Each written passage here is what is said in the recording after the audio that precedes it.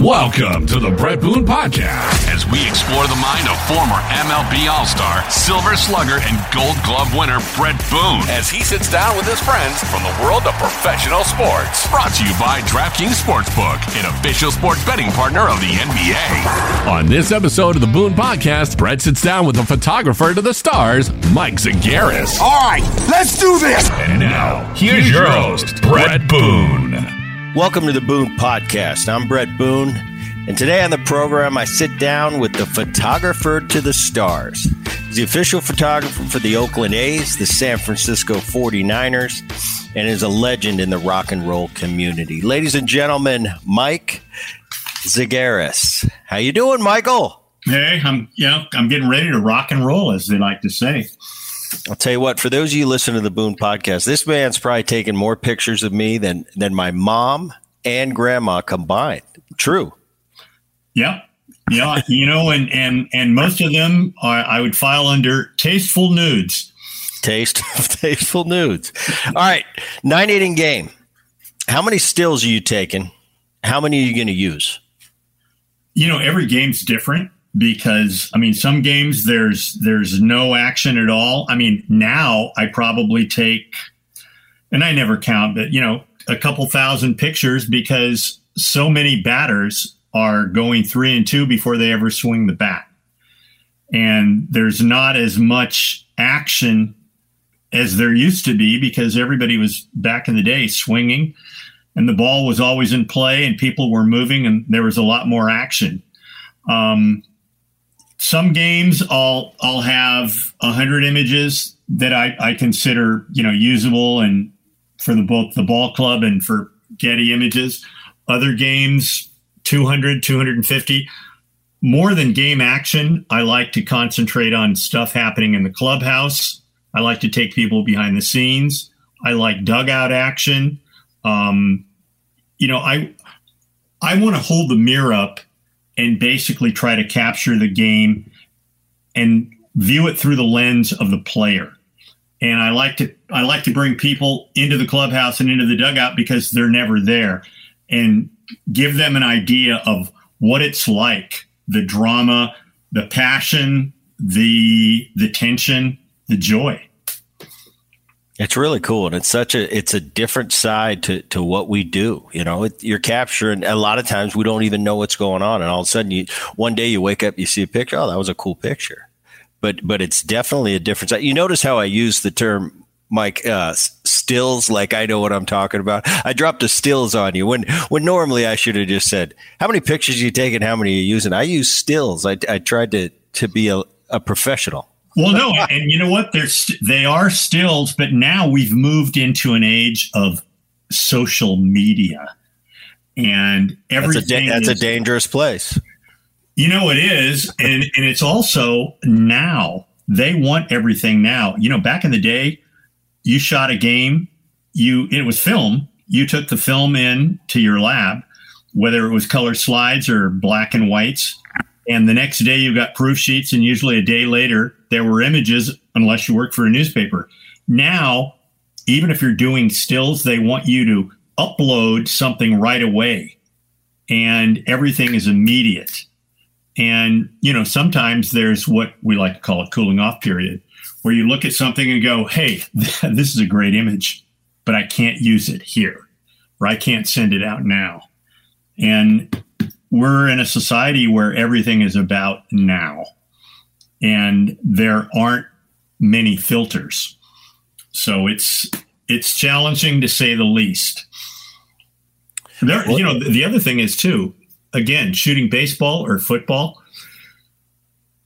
When I do shoot things, I wait until the game's over, and then I download everything. I edit it, and I give a thumb drive to the club. But that being said, I have to look at the images I'm going to even let them see, because you don't know who's going to see it. And there are some things that that I shoot in the clubhouse where there could be some nudity or there could be some hijinks that amongst all of us, we're laughing. If the wrong person in the organization sees it and feels offended, threatened. It's a whole other movie that's blown up. And I know exactly what you know what I'm talking about. Without a doubt. And like you said, I mean, especially in today, 2022, everything is so hypersensitive. And, you know, a picture could be given to the wrong person and it's completely out of context. It could be something that, you know, well, a picture's a picture. Okay. But it could be out of context. All right. You're not there to explain, well, this is what led up to it. And it was all in good fun. Somebody could just see a picture on its face and go, oh, wait a minute. What are you doing there? You know, when no, you don't understand. I asked him to do this or something. You know what I'm saying? Oh, yeah. No. And that's exactly what it is. I mean, it's, you know, you can take it a step further to emails or texts. Words on a page could mean any number of things depending on how the person receiving the words takes them, how I meant it. That's why, you know, I like the spoken word because I can say something innocuous, or I can say, fuck you, laughing, and you're laughing. Or I can say, hey, fuck you, and now you're ready to fight. That's the same thing when you email somebody or you text somebody and you don't know where their head's at or how they're going to interpret it. I know people that have broken up over misinterpreted emails. I mean, a part of me thinks that's hilarious. The other part, it's like sad, and it's kind of where we're at as a society now. Yeah, if you've got anything important or has to be passed on in a very clear way, it's always best to do the old-fashioned thing. Get on your rotary phone and have a phone call, or better, face-to-face. Then you'll be able to realize body language, how I said it, what I meant. We're all on the same page. But you're right. So many things today, because we have a society that is so right now, and we have so many different gadgets that we have ways of communicating. It's like, oh, maybe did I say it? I'll even do it to it doesn't matter who I'm sending it to. Did it sound like I meant what I meant? You know, it's like, well, why don't you just pick up the phone and tell him, and then he'll know. If I call Mike and I say, hey, Mike, you want to come on the podcast? If I write you a text, well, yeah, I think Boone's asking me this. It's better off just to call, just to clarify on the important things. Sure. Well, and you know, the other thing, most of the people that I work with, both with the Niners and the A's, they're people from mid-20s to early to late 30s. And getting them to pick up a phone. Oh, and my kids. Or walk into the office to talk to them, and you can see it's like, oh my God. Now what? Exactly. These kids today, I'll get on my kids sometimes, you know, I'll ask them how his game went, or ask my daughter how the work's going. It's always text. And it's like, I'm kind of getting into it now because I have young kids. Sure. Where I just text too. And I'm thinking, wait a minute, I like to pick up the phone and call. My dad, still, he might send me a rare text. But if he's got something to say, it's, you know, he's going to call me 5 times maybe, but he's going to get his point across. And that's how we all grew up, where that's how we communicate. The kids today, they communicate in a different fashion. All right. Man, interesting, Mike. You know, we've known each other for a long time, but when I really dug into your story and did my due diligence, I found some really cool stuff. And it's basically, I mean, you came into the game of football, early 70s, and it was Brody at the helm in the night. You gone from Brody to Plunkett to Joe Montana to Steve Young on the A side in the early 80s. You came in, you were there at the beginning of when Billy Martin was there. So you got it. You went from Billy Ball to Tony La Russa, the Bash Brothers, Ricky, I know was a favorite of yours to shoot, to Moneyball, to the modern day. You've kind of seen that, everything in between. Not to mention, I'm learning about the career advice you got from Eric Clapton. You toured with the Rolling Stones. It's kind of like your Forrest Gump. You've been in some very unique positions throughout your life. Yeah, you know what? I mean, it's amazing. And I tell people I've been lucky to have been born when I was born, where I was born, and to experience all the stuff I've experienced. And there's no way I could have planned it out. And, I've worked hard, but a lot of it has been being in the right place at the right time and doing things. I mean, the way I started out, I could never do that now. It's a totally different environment. I got on the Stones tour on a total hustle where I impersonated the Vogue magazine, the British Vogue magazine editor to Jagger's basically Lady Friday. And in those days, there were no texts. There were no fax. You just called on the phone or you showed up. Today, I would have never got. When I started my sports career, I was in high school and I started making my own credentials because I had found a credential on the field. Back in the day, we used to run on the field after the game to get chin straps and autographs. I find this photo credential, and then I see that everybody that's shooting the games every week, they have these credentials. They change color, but it had the old prospector on it. So I made my own credentials, and I'd have the old prospector, and I'd wait and see which color they used that day. And I pull that out of my box and tie a string on it and put it on my belt. The security in San Francisco in the early 60s was SFPD every 10 yards. So I jump over the rail. And the first time I did it, I had a top coat on. I had a camera. And one of the cops started walking right toward me. And so I walked toward him, and I see below his badge, he's got his little nameplate, and it says Pope. So I said, "Oh, Officer Pope, Michael Zagaris. I'm doing a book for the National Football League called Sunday Gladiators, and no book on the NFL would really be complete without the denizens of the field." I said, "Could you get a couple of your officers? I'd like to get you guys right in front of the bench, the press box behind you. I'd like to put you in my book." I shot that picture. They never fucked with me again. And it's awesome. It is. All right, continue. And that's how I started out. Now I was posing guys on the field before the game. You did that now, they'd not only throw you out of the stadium, they'd probably arrest you.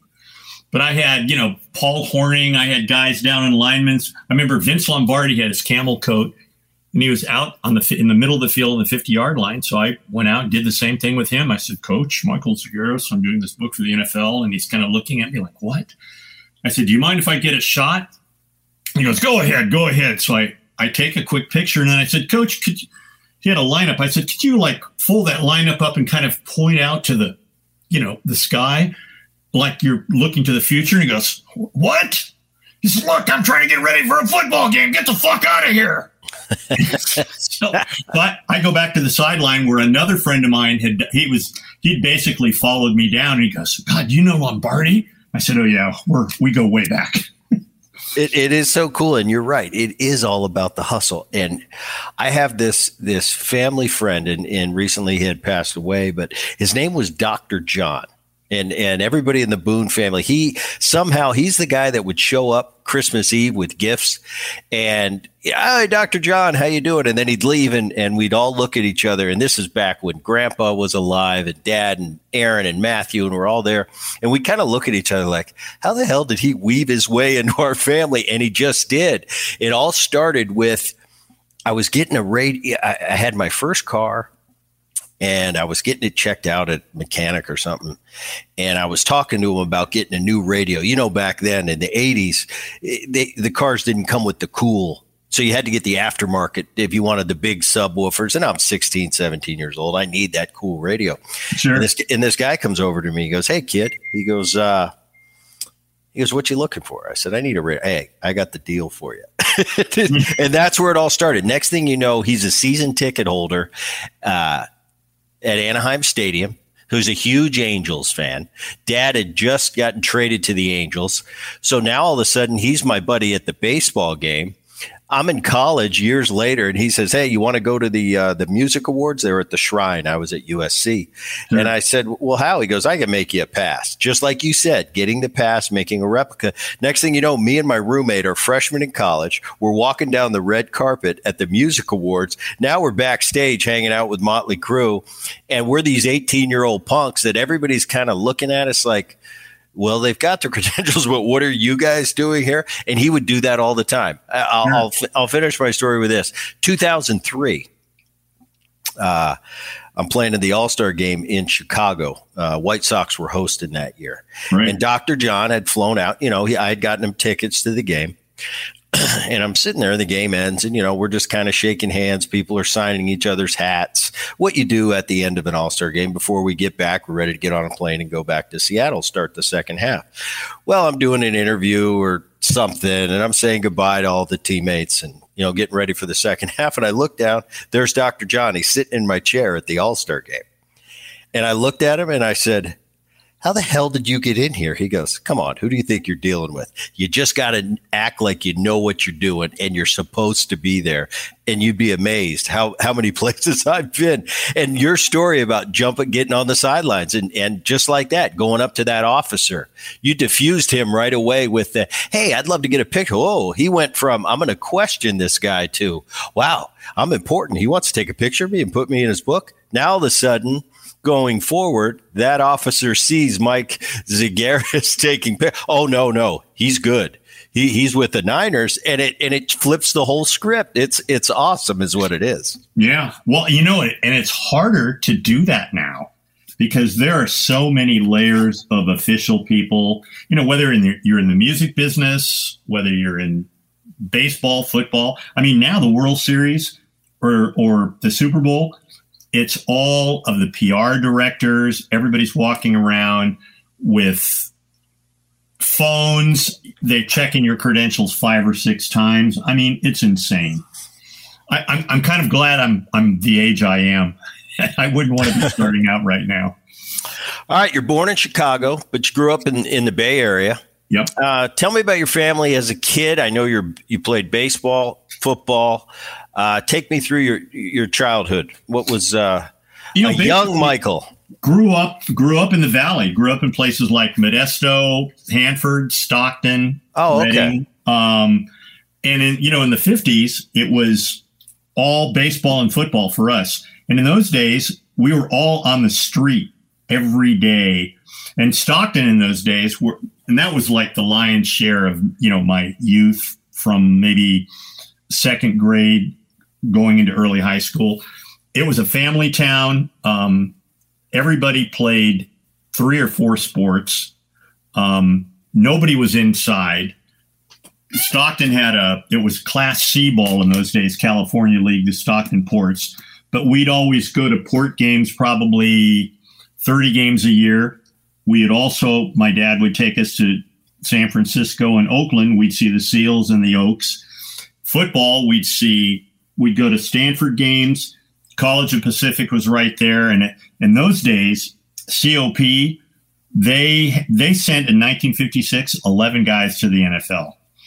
And so there was a vibrant sports thing happening all the time. And like a lot of kids, I just assumed at some point I'd get a scholarship to play college football. I'd also play baseball in college, and then I'd end up playing either in the NFL or MLB, have a beautiful wife, a big car. You know how the dream that we all had. By the time I got into high school, I was playing 2 sports. I had a chance to get a football scholarship. So I had visits to University of Washington, Oregon State. I saved my last visit for USC because I thought that's a school where I really want to go. And I thought I was hot shit because I was honorable mention all state. I go to SC that weekend. There are 12 of us. There were 3 guys in my position that were parade All-Americans. One kid a brother from Texas who was a national sprint champ, another brother from Florida, and he was also a national sprint champ, and then a brother from Jersey. I think SC had a sophomore that was second team. It was Pac-10 in those days, and a junior that was an All-American. I thought, you know what? I'll play here about 10 minutes. And so I ended up going to school back east at George Washington University, where I could start early on, play both sports, and work on the hill. So I was working on the hill for Pierre Salinger. He ended up getting defeated by George Murphy. He goes to Paris. He comes back. He gets me a job on the Hill with Bobby Kennedy. So I'm still playing two sports. I'm working for him. School's over. I come back out here and I start law school at Santa Clara. And I knew I could tell the first month in law school, and this is 1967. The whole counterculture thing was starting then. And I kept hearing it back east, oh, California's so loose, it's so crazy. All the women are beautiful. There's a great music scene. I could hardly wait to get home. Well, I started law school at Santa Clara. That was like going back to 1958 because I'd gone to Bellarmine, Jesuit prep school. Santa Clara was like a continuation of Bellarmine, except in 1967, I didn't want that continuation where 40 miles up the road, the Haight-Ashbury's just blowing up and Jimi Hendrix in the music scene. And halfway through that first year, Bobby decides to run for the presidency. So I stayed in law school, but went back to work for him. I was going up and down basically Northern California in the Valley, took a trip to Oregon, and ended up at the hotel June 6th, the night of the election at the Ambassador. And I'm on the podium as he gives his speech. I'm thinking we're going to go back upstairs to the suites where there could be some victory parties. Somebody said, oh, he's going to give another speech in another hotel. So I'm just following the crowd, and it was a low ceiling. It was hot as hell. And I remember coming off the stage, you could barely move. I'm taking little cat steps, and I'm almost at this doorway where we're going back into the kitchen. And I heard it sounded like somebody let out a string of firecrackers. And Bill Epridge, who's a friend of mine that was shooting for Life magazine and I think for Time, he was behind me, knocked me into the door jamb, running past me, yelling 9mm. And I thought, 9mm, that's like a fisheye lens. I didn't even equate it with a gun. And I took about another 7 steps, slipped and almost fell on what I thought was cooking oil, and it was blood. And it was pandemonium, screaming. I remember seeing Rosie Greer had this guy, and, looking back on it now, it seems like a million years ago, but he had a guy and people were screaming, break his hand, break his hand. At the time, I had no idea what was going on. I just heard screaming and crying. I remember seeing Bobby's foot on the ground, and then everything kind of came into focus. I had to end up flying back to San Francisco the next morning because I had a finals exam in law school in contracts. So I landed SFO. I'm just numb. Drive to Santa Clara, go into the class. They handed out the test. I remember I had 7 or 8 blue books, and I sat there for a while. I was just kind of, like, what the fuck? And then I started filling the blue books, and I wrote like probably 3,000 words on how America was fucked and murdered its leaders. Well, that was the end of law school. And my dad said, what the hell? What are you going to do now? And I said, I don't know, but I'll know when I see it. And at that point, I dropped acid, not to escape, not to get fucked up, but I was searching for self. I was searching for truth, and I'd read Huxley's Doors of Perception. I knew the Beatles had dropped acid when I listened to Revolver. So I dropped acid, and it was like pulling back the curtain. I learned more that first trip than I learned in college, law school, working for the Kennedys. And I started hanging out at the Fillmore and the Avalon ballrooms because I'd always been into music. And that whole thing was exploding at the time. So I started working on a book on how the English musicians had come here and they were using our blues roots, much of what we had never heard, and using their own style. And they were changing our culture and in turn being changed by it. So in those days, it was easy. I'd go to the Fillmore. I'd have a camera. I'd have a tape recorder. I'd have a couple joints in my pocket. I'd go backstage. I'd hang with the English musicians. We were all, at that point in time, we were all the same age. And, I remember Cream was getting ready to break up. But, Clapton was a star, but he was as much in wonderment of the scene as I was. And it was real easy. We'd all get high, turn on the tape recorder. And so after a year, I had a ton of material. Clapton comes back, and we hook up at the South Salito Inn, and I've got a transcript of the interview we had done. And I remember, because I wanted him to go through it to okay everything. So he starts going through it. I remember we had some hash, we smoked some hash, and then started having the esoteric conversations you have when you're really high, like, oh man, this bedspread, it's incredible, man. Like, wow. And I was marking proof sheets while he was looking at the transcript. And at one point he said, hey man, what you got there? And I said, just some proof sheets. She said, so do you mind if I have a look? And I said, yeah. So I handed him the proof sheets, and I had a loop. And so he held a proof sheet in one hand, held the loop about 3 feet above it, and his eye a little bit above the loop, and goes, oh yes, these are quite good. I says, Eric, if you actually put the loop on the proof sheet and your eye on the loop, you can actually see. So he starts looking at pictures and goes, fucking hell, these are great, man. He says, can we use these? And I said, for what? He says, album covers, songbooks. He says, look, man, we'll pay you. And I said, wow, cool. He says, the writing's all right, but you should be like doing this for a gig. And that was it right there. I thought, wow. About a month later, Peter Frampton is in town. He was a friend of mine that was playing with Humble Pie. So I tell him the conversation with Eric, and he goes, well, look, you've got to come to London. And I said, at that point in time, I was teaching in the hood, trying to figure out what I was going to do. I said, I don't have any money to come to London. He says, look, Mary and I have a place in St. John's Wood. He says, I'm on the road a lot. You can stay with us. So I go over to London with my then wife. Peter's back in the United States. Mary, at the time, his wife, was a model and knew everybody in the scene. Twiggy was her best friend, George Harrison's wife, Patty. So I started going to events with her, shows.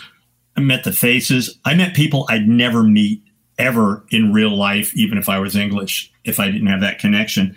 And because of the fact I was from San Francisco, long hair, patched Levi's, I got gigs immediately. Ended up coming back here right into the music scene.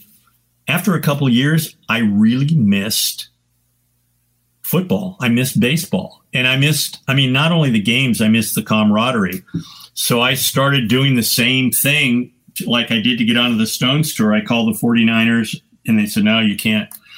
We can't give you any credentials unless you've worked here. It's like you can't have a job because you have no experience. Well, I can't get any experience unless you give me a job. So I remember I ended up calling George McFadden, who was the PR director of the Niners at the time. I called George back, changed my voice, said I was Michael Herbert, editor of Football Digest. We had this great new photographer, Michael Zagaris, that we wanted to work for us. And he wanted to cover the Niners, who were, at that point in time, their preseason camp was in Santa Barbara. So George ended up saying, look, have your guy go to United Airlines ticket thing. We'll have a round trip plane ticket. He can stay at the dorm for 2 days and shoot. I went down there. This was in 1970, the summer of 73. It was getting ready to be Brody's last year. So I shot that. They ended up giving me a season credential. I started giving pictures to Pro Magazine, Dave Boss, and that solidified the football thing. I started shooting for Topps baseball cards, and that's how I got into baseball. My friend Dennis was the team photographer for the Giants, so I was helping him out, and then I'd go over and I was shooting the A's. The A's at the time, they were in the midst of their dynasty, and they were drawing crowds then with Finley as the owner, the kind of crowds that the A's are drawing now, which is almost nobody there. I'll never forget going to the first game of the series in 1973. A's are playing the Mets. It opens up in Oakland. My dad and I show up, hoping to get some scalp tickets. No need, because there were tickets for sale. The upper deck, the 3 sections of the upper deck on both right and left field side, empty. No bunting, because Finley was too cheap to pay for anything. And the A's didn't have a team photographer at the time either. So I, basically over time just ingraded myself. I remember Jim Banks was the PR guy. They had a front office staff of about 10 people. And so again, I was in the right place at the right time. And it was great getting back into sports, because the thing that you miss the most, I think, when you stop playing, more than the games, you miss hanging out with the guys. I mean, you're there from early to mid-morning for day games. Night games, you show up at 2 or 3 and you're there till, the game's over. Where else can you go and be with your guys and talk sports and women? Nowhere else. And it's kind of like never having to leave high school. And my whole approach in shooting sports at that time was the same approach I used when I shot music. I didn't want to shoot just somebody playing their instrument or singing in front of the microphone. That's what anybody that goes to a club or a concert see. I wanted to be behind the scenes. I wanted to take people into the inner sanctum and show them what it was really like to have the experience of being a player, or have the experience of being a musician. The whole thing with music, I couldn't really play an instrument well enough to be in a band, but with a camera, you were almost like the fifth Beatle. Before the show, you were backstage, and it was you, the band, their road manager, maybe a girlfriend or two, and their dope dealer. That was it. And it was like you were in the band. And listen, in those days, you were in the band, because whatever they did, you did. I remember, guys would be tuning up. We'd be passing joints back and forth. Somebody'd lay out a couple lines. You'd hit the lines. Now you're following the road manager, or the guy that, the stage manager for wherever venue you're at. And you're following his flashlight.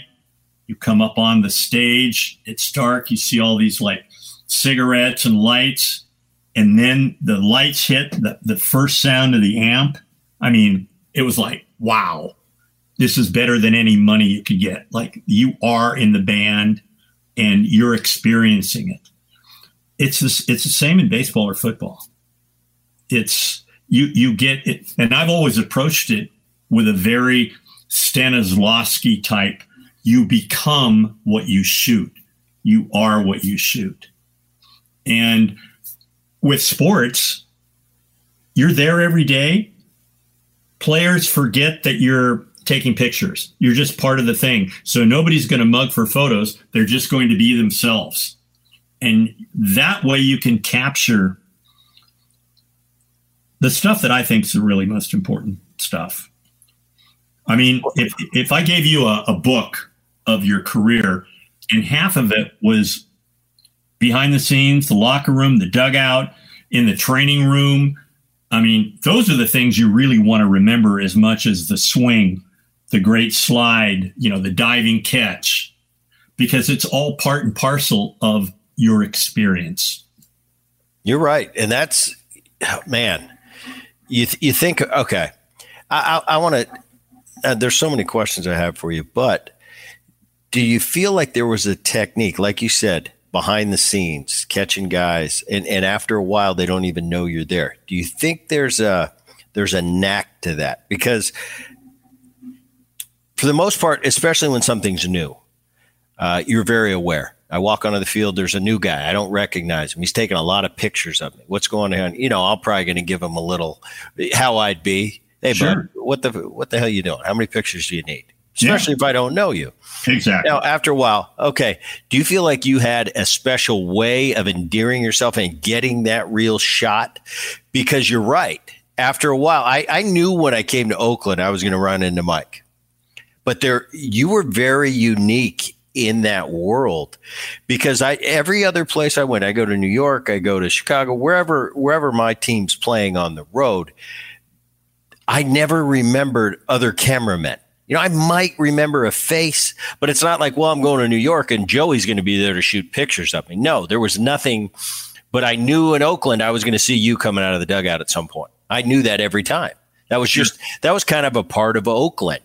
And you're right, those behind the scenes in the training room, in the gym, in the whirlpool, in the snack room, capturing those pictures would be, now looking back, being 52 years old, looking back, those would be cool to have some real shots. Because I was far enough along where if I needed a bat or a game with the technology we have today, I could find that clip of me hitting that home run or me getting that base hit or making that play. If I searched it hard enough, I could find anything I needed as far as on the field stuff. But that behind the scenes stuff, that clubhouse, just a moment in the clubhouse, it's tough to find those unless once in a while something crops up like, oh, I remember that day. That was really cool. But you're right. Those are the real thing. Do you think in shooting sports, do you think your experience, and I never knew that you played college football, but do you think that experience on the field as a baseball player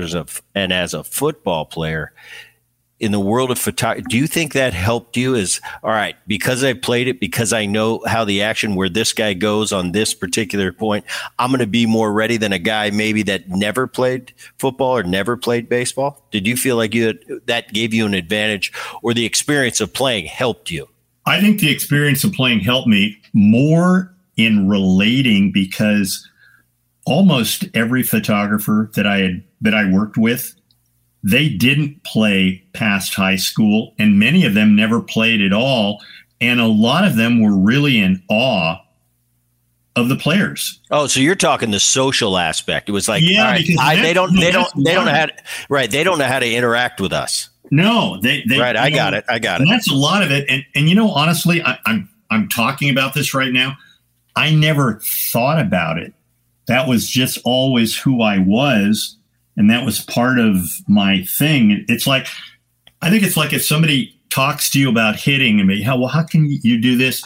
I think the most important things about hitting or about playing or about dancing, you can't even articulate it. It's just part of who you are. And if you don't have that, I don't know if skill is the right word, but if that's not part of who you are, you can read books on how to, and you can watch YouTube videos and you can get better, but you're still not going to be the same, if you know what I mean. Yeah. If you can't dance, you may learn how to functionally dance, but you'll never be a dancer. If you can't hit, and I think the way I've been able to interact, that's just part of my personality, and that helped me with access, and it helped people be more comfortable. And it helped me be comfortable, for instance, when and there are people that are going to give you shit. Remember how Junior was? Junior used to fucking grind on some of the photographers, and I'd laugh because some of the guys would be freaked, and then he'd laugh. And it's like, and I said, how come he doesn't scare you? And I said, he's just Junior. I said, don't give your lunch money up to the schoolyard bully, or you'll be giving it up every day. Right. It's joking. It's real life. I found in all my interactings, during my career, it's almost like I found myself testing whatever group of people, from photographers to the media. And I would test them to see how they'd answer certain questions, not how they answered, but the tone they answered. I wasn't necessarily looking for any particular answer. It's how you answered the question. So the media would gather around, and maybe there was a couple new guys in there. Well, I'd point them out and I'd say something, maybe, a quip at them real quick. Sure. Just to get their response. If they responded in a way I thought was cool, that guy's in right now. He's in. Now you're kind of in that inner family. The guys that didn't know how to respond, maybe I'll test them again at a different date. But it is amazing. And I never thought about that until you brought it up, because I was thinking, oh, no, I know how to get the great angle of that wide receiver going up for a pass. No, it was more of I know how to talk to that wide receiver after the game. So I'm not a pain in his ass taking a picture, though. Oh, there's Mike. Yeah. Take whatever you want, Mike. And there's a way to get that. And it's right. It's the behavior pattern. It's putting yourself in that position like, he's one of the guys. He's like us. He gets it. Yeah. And that is so important, especially in a baseball season, because, man, it's every day. And it doesn't go away. And it's 162 days. You get a guy that grinds on you for 162 games. Well, that guy's probably not going to get the shots he wants, or that guy's not going to get the interview he wants if he grinds on your nerves, because it's an everyday thing. It's how you go about it. It's doing it at the right time, not doing it at the wrong time. Asking for the and it's really interesting, and it is something. If you're good at it and you know how to do it, it can get you a lot of perks that maybe a counterpart or a colleague of yours can't get. Yeah. Well, I mean, and listen, you went through it every day. You go to the ballpark every day. You're with 26 guys. You're not tight with all of them. No. There are probably 2 or 3 guys you're really tight with, 3 or 4 or 5 more that you're good friends with, other guys that whatever. And then there are probably 2 or 3 guys that's like, keep this motherfucker away from me. Right. I'll tell you this, and people ask all the time, when that game starts, when the bell rings, when that national anthem's over, I got 24 guys back for probably about 3 hours. Yep. We're in the trenches together. I'll do anything for you. After that, we pick our own friends. And I had a lot of teammates that were good friends of mine. Like you said, I had a lot of teammates that we were acquaintances. And then a few here and there that, you know what, I'd rather not have dinner with you. Once the game starts, I got your back. But once it's over and we go into our private lives, of course, there's certain guys that, I'd rather not share a ride with you. Yeah. I'd rather not have dinner with you and have to sit there for another 2 hours. I have to work with you 3 hours a night. And to the teammates I've had and the players I've played with through the years, to their credit, very rare that I had that relationship. I mean, I can count probably on one hand all the years I played and all the teammates I had that I'd rather not share a dinner with you. The rest was kind of like, most guys are good guys. They really are. Yeah. Sometimes you get a bad rap in the world of sports and baseball. You catch a guy at a wrong moment. A fan especially sometimes is not going to have that great first experience. Somebody might have signed 30 autographs and he's got to go hit in the cage. And that 31st, he's got to tell him, no, well, that 31st might have just shown up and go, oh, what a jerk. He didn't sign my, no, once again, context, you've got to know. So you're never going to be able to escape that. But I found that most guys, and as a young player, I'd look across the time, and I think this is just natural human behavior. And for you as a photographer, a young player comes up, he's on the visiting team, you're in Oakland, you're probably thinking, I don't really like this guy. Let me figure it out, but I got to take pictures of him. Now, over the years, you thought, my first impression was wrong. I found like I was wrong a lot in first impressions on guys I played against, especially when I was young. I couldn't stand certain people. Then all of a sudden in an off-season event or at a restaurant or a bar after a game, I'd meet him and I'd kind of come away from it going, man, I wish I wouldn't have met him because I couldn't stand him before. And he's actually a good guy. I felt like I needed that edge when I played against a team. Like, I want to hate you. I want to not like you. And the farther I played into my career, you get to know guys, because you're playing against these guys every year. And more times than not, my instinct across the field looking at him was wrong. It was like, no, good guy again. I'm sick of meeting. I started trying not to meet the guys because I'm thinking, no, I can't stand him. If I get to know him, I'll probably like him, so I'm not going to go meet him. Well, what your dad and when your grandfather played, it was like that. Frank Robinson, he was a badass.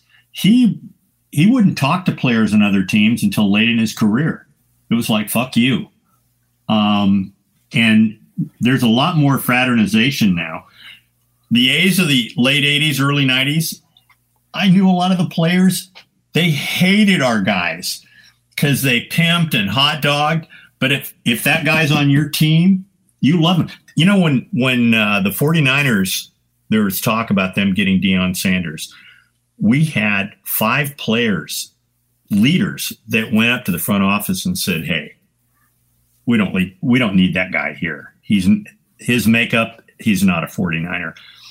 I'm not a player, but I thought that too. I thought, fuck this guy. We don't want him here. Once Deion came, he was one of the hardest workers.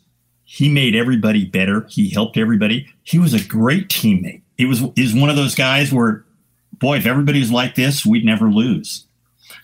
And that's sometimes somebody that looks like a dick on another team. When he's your guy, he's the best. Don't you think it's such an exception in sports? Because pretty much as we navigate through this life, you know, we all have an internal clock. We got gut feelings. Usually when you're out in just life at the grocery store, wherever you are, you have feelings. I got a bad feeling about this or that. You're usually instinctively right. Yeah. But in the sports arena, players in the other team, you're usually wrong. Isn't that bizarre? Because it's the only thing I think where I really don't trust my gut is playing against an opponent, because I don't know. It's just something in him that maybe he can't stand me. And because of that, I can't stand him. But that's the competition where throw your gut away, because it's not very accurate. No. Well, and the other thing is too, what other job, especially baseball, are you judged every single day in the paper and on the radio? And I don't care. I mean, most people's makeup, I mean, let's say we're on the same team. We're in a winning streak. We just won the game. I went 0 for 5, hit into a double play, took 2 called third strikes, and I haven't hit in a week. The rest of the clubhouse is pretty loose. I'm thinking, fuck, am I going to lose my gig? What's wrong with me? And then, you know, the press comes up to you. Hey, Brent, what's wrong with your swing? Do you realize, you know, why do you think you're not hitting this pitch? And dealing with stuff like that every day, and then having to interact with your teammates, and then there's your family. It's one of the toughest things of all. And if you play in a town like Philly, where if you're not doing well, they're all over your shit. It's crazy.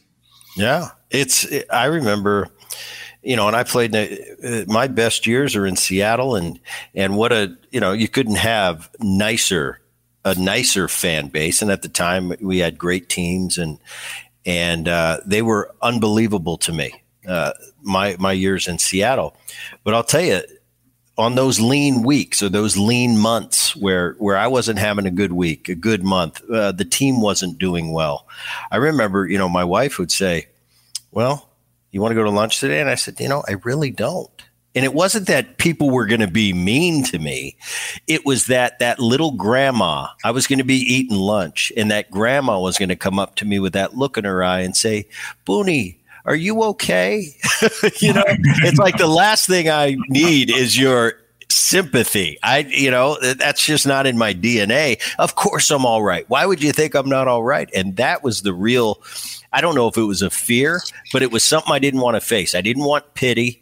Times were tough. I've had tough times a lot of times in my career, and this too shall pass, and I will get over it. But just going to that and just having, like you said, it's that day to day. It never goes away.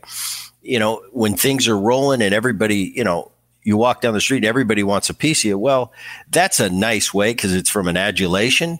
But at the same time, it can be overwhelming as well. But the toughest times for me were when things were going bad, and people were never negative to me in Seattle. They were always supportive all my years there.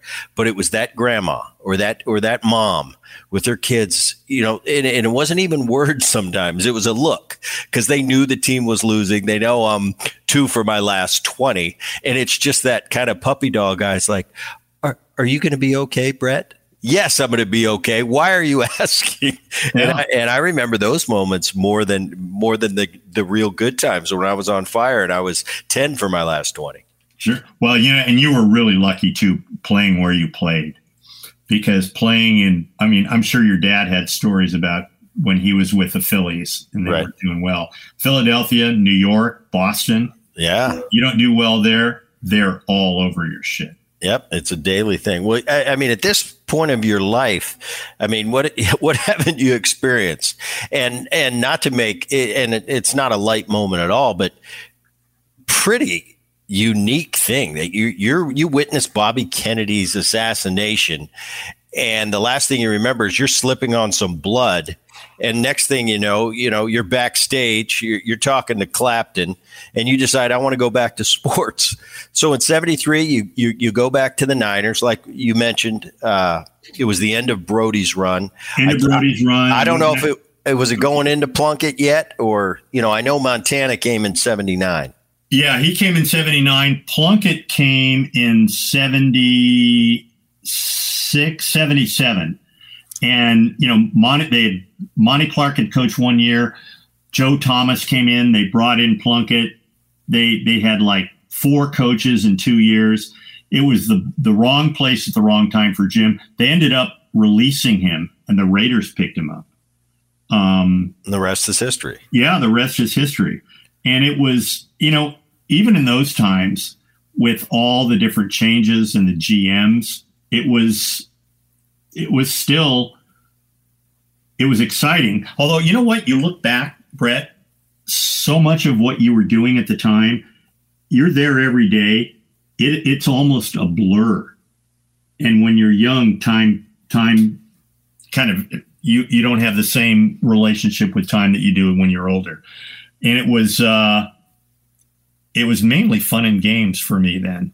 And it was watching the movie and the circus. But, when I was doing football and baseball then, I was still doing rock and roll as well. I was doing all 3.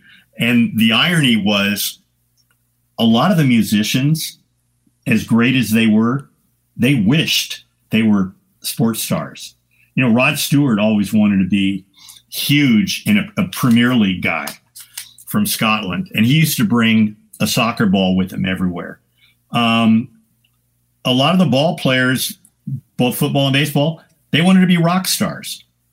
They thought, God, you're doing that? I'd give anything to be a rock star. And it's almost like whatever you are, you think that what your buddy's doing might be even better. I used to see it, the players at the Super Bowl every year, they used to have a players party on Thursday night. And it evolved into, it was almost like a circus. And players from all over the league would fly in. And it was hilarious because a lot of the brothers would come in and then they'd rent either SUVs, they'd rent, I'm trying to think of the car and I can't now. And they would bring not their wife, maybe not even their girlfriend, but they'd have somebody else. And everybody was doing this. And it was like an MTV party. And guys would be coming up the stairs.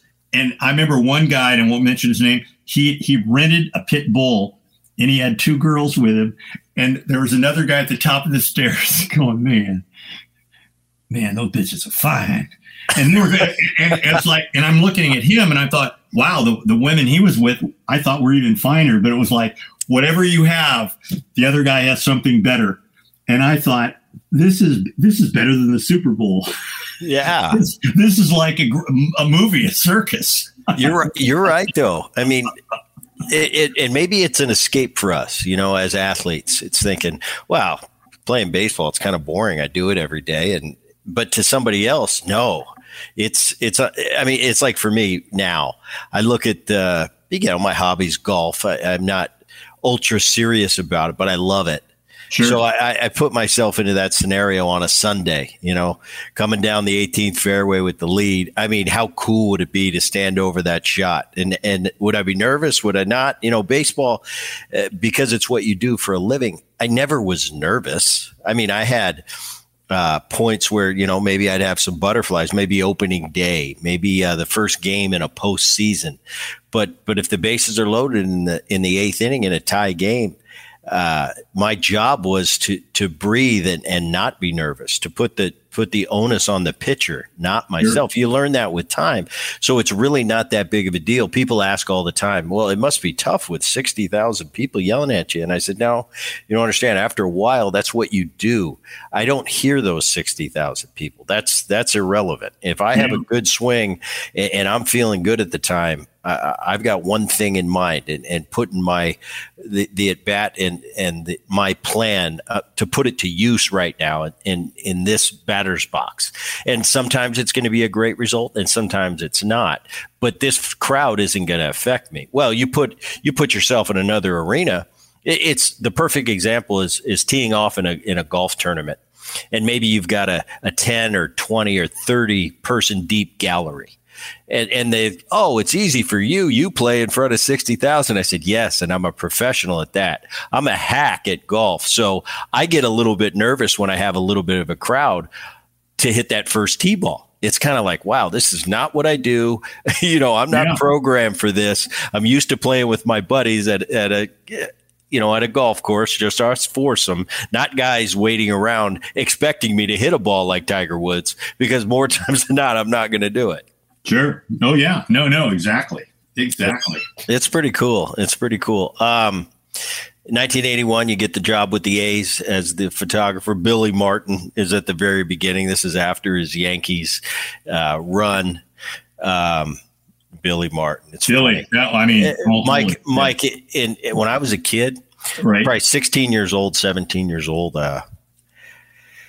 Dad's playing for the Angels. I'm in high school, and to make a little money, I got offered the job in the visiting clubhouse. So I was a clubby. I'd shine the shoes. I'd get the dirty clothes at the end of the night and put it in the laundry, and I'd help out around the clubhouse.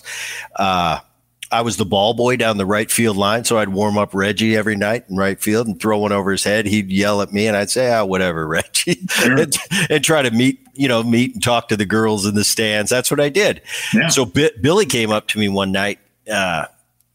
This had to be, I forget when it was, but he's like, hey, kid. And he has no idea that Bob Boone is my dad. He just thinks I'm the clubhouse kid. And he goes, and I'm 15 or 16. He says, hey, you need to run up to the second floor, go to here, and they got some stuff for me. I want you to bring it down. So, okay, Mr. Martin wants me to go up and do an errand for him. I go up there, and it was the liquor. And they'd give me 2 bottles of vodka to bring it to Mr. Martin down and put it in his managing office. And I put it down. So I tell my dad about this. I said, yeah, Billy Martin's got me running around getting him vodka. And next day, my dad comes to the park and airs out Billy Martin. You never tell my 15-year-old kid to go get your vodka for you. And I'm thinking, Dad, you're going to kill my tips.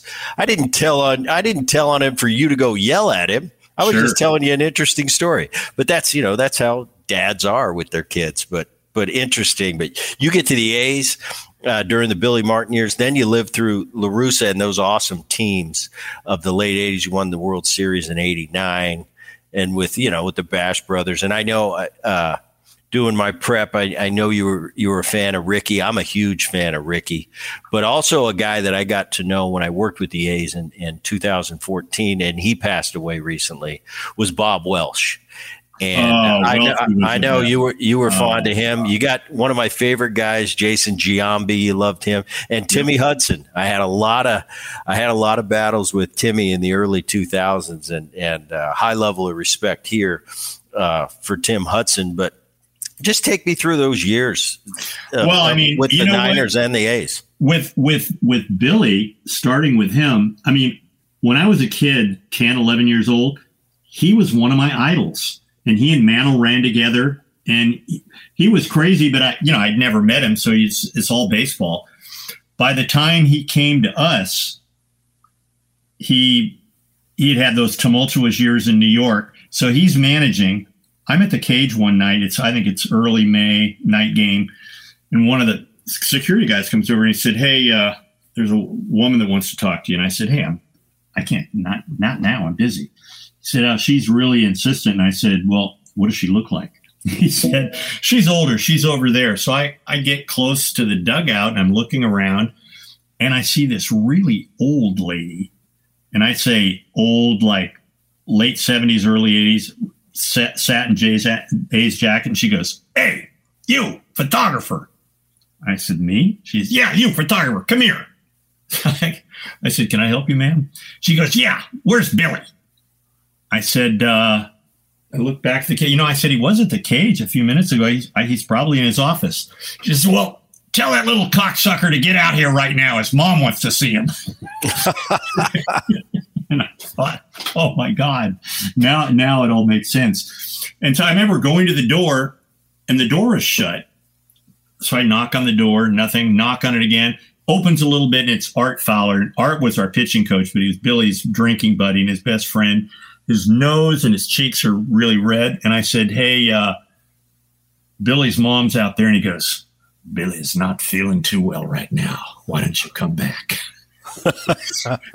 and those guys in those days, remember when you'd come and we were at Phoenix Muni in spring training? Yep. And how they had that trailer above the berm on the left field above the fence. Mm-hmm. We used to come out and Mac Jones would stretch everybody. When we'd stretch, Billy would take the coaches and they'd go up into the trailer. His whole coaching staff, I want to say they were professional drinkers / alcoholics.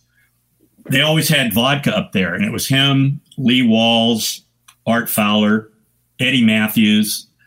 They'd come back down, and I remember at the cage, they'd be yelling, and it didn't smell like somebody had been drinking vodka.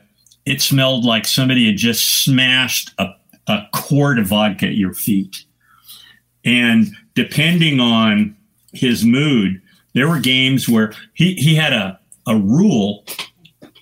We had like 2 or 3 doubleheaders, I remember, in 81. And he had a rule where you couldn't eat between games of a doubleheader. So we're playing the Mariners. The second game went on and on. It started to rain. And finally, about 7th inning, I thought, hey, you know what? I've got enough. I'm getting out of here.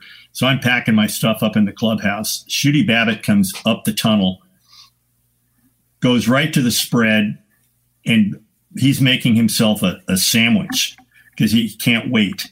All of a sudden, I hear Clete Boyer yelling. Boyer comes up the tunnel. He goes, Shooty! Shooty!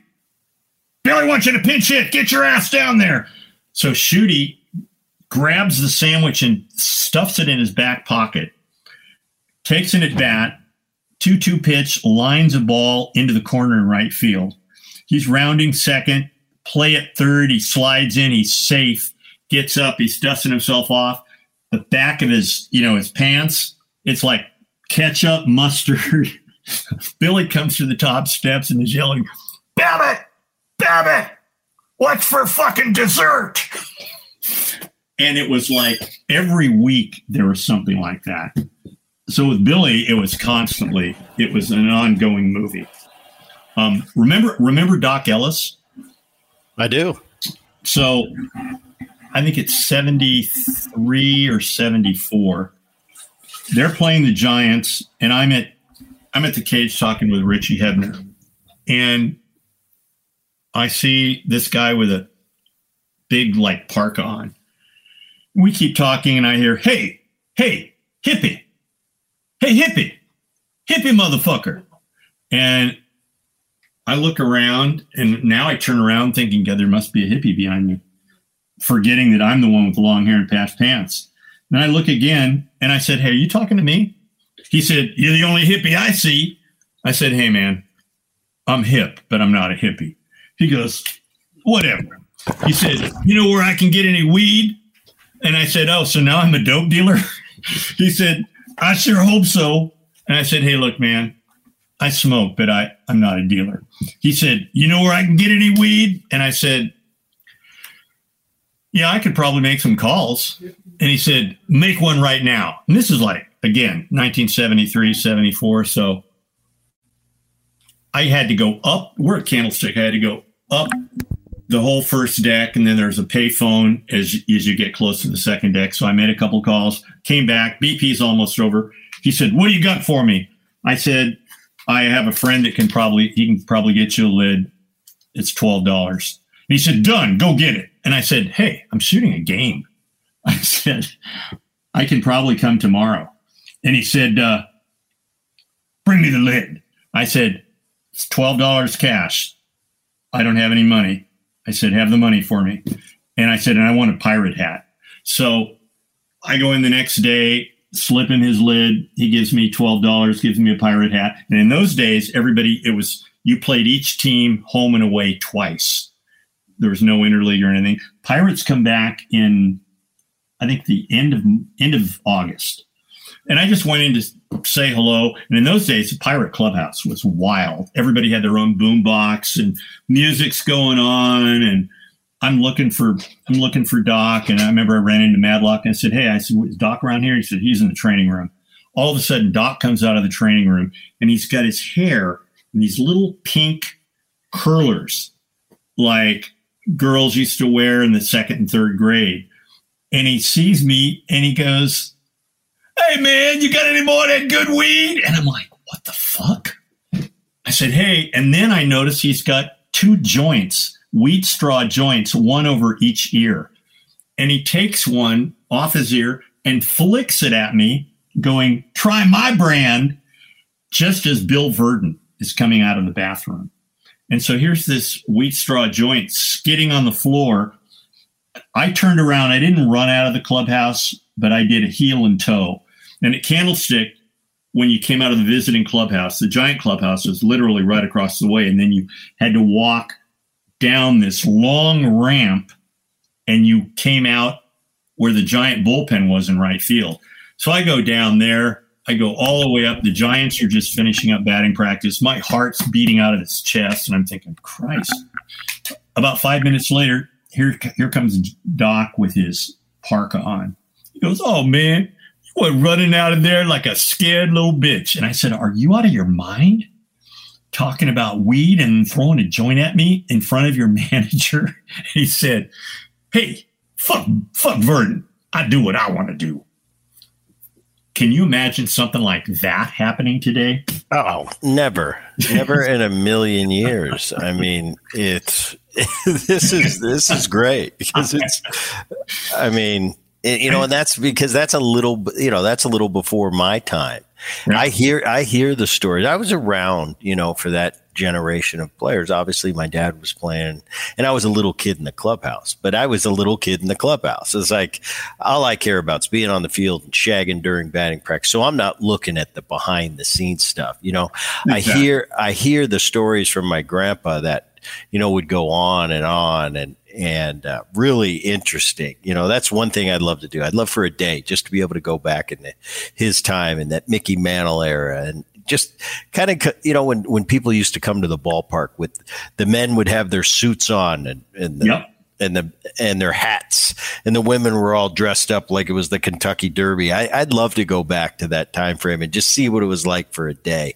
Those 70s years, those were crazy years, in Major League Baseball.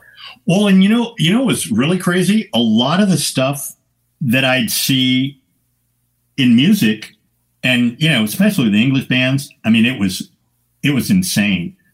It wasn't quite that insane in the NFL or MLB, but almost. And somebody said later on, they said, wow, they got high. And I said, what you don't realize, everybody at that point in time, they were the same age. And that's what was going on in society. And not just in sports and entertainment.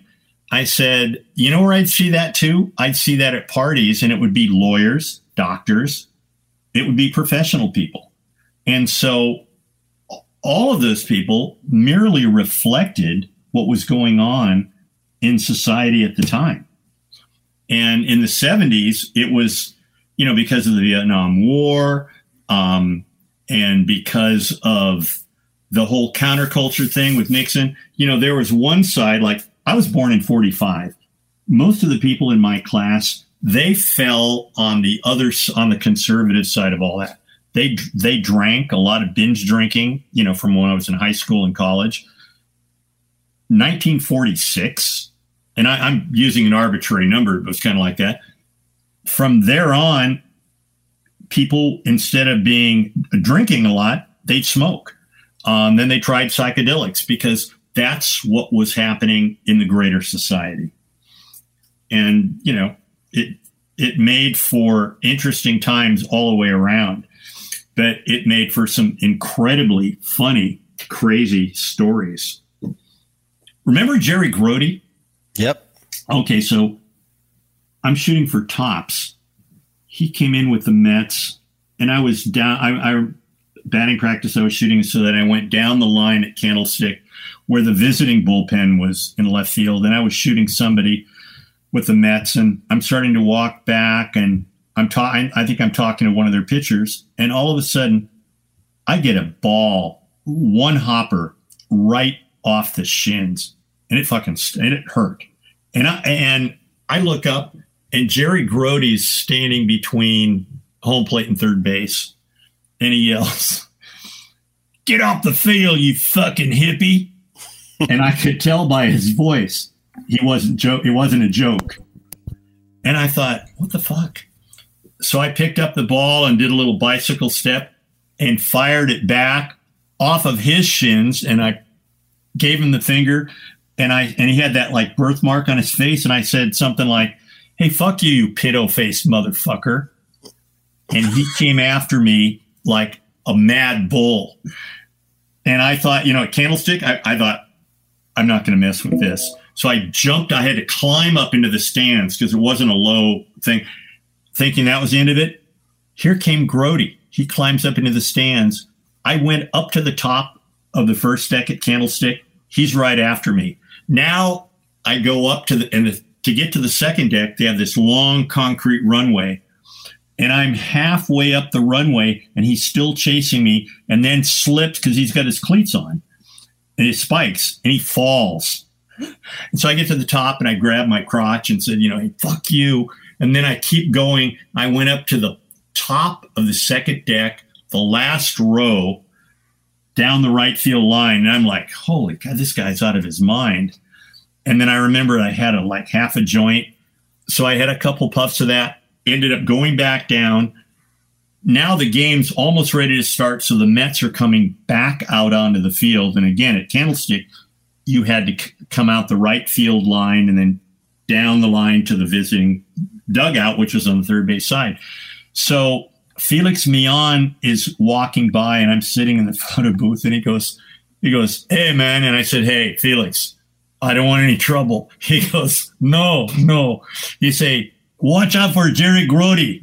He said, "No one like him. No one on the Mets, nobody in baseball." He said, "He's a bad man. Watch out." I said, "No shit. I know. Thank you." Unbelievable. 89 World Series. Where are you when the earthquake hits? I'm in the clubhouse. We're getting ready to go out. I'm talking to players. I remember Stan Javier grabbed my camera, took a picture of me against the wall in front of a clock, and then I go out with Hosey. And again, we're at Candlestick. It's right before Game 3. Walk down that long runway. Took some pictures of Hosey. I'm from behind as he's walking up the stairs out into the light. And now we're starting down the right field line, and fans are giving him shit. "Oh, you hot dog, you this, you that." I remember he stopped and put his hands out because he was a performer, and the earthquake hit. And, when it hit, I didn't even, first of all, I heard this loud, it sounded like 3 or 4 jets coming literally right over the top of the stadium where it was like, what I found out later was that was the tectonic plates about 6 miles below the earth shifting, and that was the sound. And you lose all track of time, place, space. I remember seeing the light towers going back and forth, and I could actually see the upper deck was kind of going up and down. And I was thinking, God, my son and my wife are on the third base side there under that. And the scoreboard was just going crazy. And I don't know whether it was 10 seconds, half a minute, whatever it was. And then it stopped. And Hosey had kind of fallen back against me. And he said, "Hey, what was that, man?" And I said, "That was just an earthquake." And as soon as the earthquake stopped, there's a big roar that went up from the crowd. And he said, I've got a migraine. I don't like this. And I said, well, it'll, the earthquake's done. And so we kept going down the right field line. At the first base coaching box, we run into, it was Joe Morgan, Willie Mays, and 2 writers from New York. And Willie was just babbling. He's going, man, I told you something's wrong, man. I want to get out of here. And Willie walked away. And I said to Joe Morgan, I said, can you fucking believe this? And he said, hey, for the last half hour, Willie said, something's wrong. Something doesn't feel right. I don't like this. And, that day, it was mid-October, but it was about 85, 86 degrees, which is, even for that time of year, Indian summer, that's really warm. And it was still, there wasn't a bit of a breeze. So Willie had some kind of a instinctual kind of premonition, which blew my mind. And then, we ended up getting up to the dugout, and I thought, okay, we had an earthquake. We're going to have the game now. And then you started seeing people had little small TVs because of the networks. And somebody said the Golden Gate Bridge is down, or the Bay Bridge is down, and there are fires in the marina. And it was like, wow. And then our wives, who had come from Oakland on a bus and just missed, because when the earthquake hit, if you were coming from Oakland, you were on that elevated concrete freeway, that all collapsed. They got there, and I remember Storm Davis's wife was in hysterics. Steiny's wife was crying. It was crazy. And after about an hour, they banged the game. And you couldn't go back on the Bay Bridge. And some of the players got on the bus. I remember Canseco had his car, and Esther, his wife, had a skin-tight red leather dress that she was blasted into. And he drove in full uniform with her in the dress. They had to go all the way to San Jose and around the bay back to Oakland. And then, we had, I think it was 10 days before we played again. It's interesting. I mean, I was in college at the time, but we've had a lot of guys on the show that were there, from Timmy McCarver to Peter Gammons to Will Clark. We had Stu on, Kevin Mitchell. Sure. And I always ask the question because I always get a different answer, how they saw it from their perspective. And just another historic day in Zagaris' life. Well, what did Mitch tell you? Because he, when we finally started the series up again, after those 10 days, I remember going out. Our guys were going to come out for batting practice in about 15 minutes, but I went out early, and the Giants were kind of finishing up, and Mitch was against the cage. And he said, hey, man, I ain't into this. I said, what do you mean? He said, I'm just not into it. They waited too long. And I was joking. I said, well, here's something to get you into it. I said, we just had a team meeting. Our guys are going to drill you. He said, I don't give a shit. I said, you don't give a shit? He said, let them throw any fucking thing they want. He pulled up his shirt. He said, I've been stabbed once and shot twice. Why do I give a fuck if somebody want to hit me with a baseball? And I said, you know what? You're right. we just had a team meeting. We're going to drill you. Yeah, Mitch, he was a piece of work. I had him as a teammate a little bit in Seattle when I first got there. And then my years in Cincinnati, Mitch came in for a year and it was our left fielder. And I got a lot of stories with Mitch. Mitch was, I'll tell you though, the guy, especially the times I played with him, I think 94. Yeah. 94 in Cincinnati. We were really good the strike year. Sure. And Mitch hit about 330 and he was one of those guys that could fall out of bed and get a hit. And I'd look at him. He'd sit on that back leg, and I never understood how he could do it. He put all his weight on his back leg. The layman hitter thinks, no, you get your weight on your back leg and you really sit back on the ball. Well, that's not what you do, because you put too much weight on the back leg. Where does the weight go? It all goes to your front. Yeah. So it's not an even, but yeah, the theory is. So I used to sit there and watch Mitch sit on that back leg and hit, and I couldn't do it. I try to put my weight back there. It just goes all to the front. when the ball gets on its way. But Mitch could do it. And I'd say, how do you just hang on that back leg? It's awesome. And he goes, I don't know. That's just how I hit. But you know what? What an athlete. Mitch was a great player. Well, and coming out of his background. Yeah. Wow.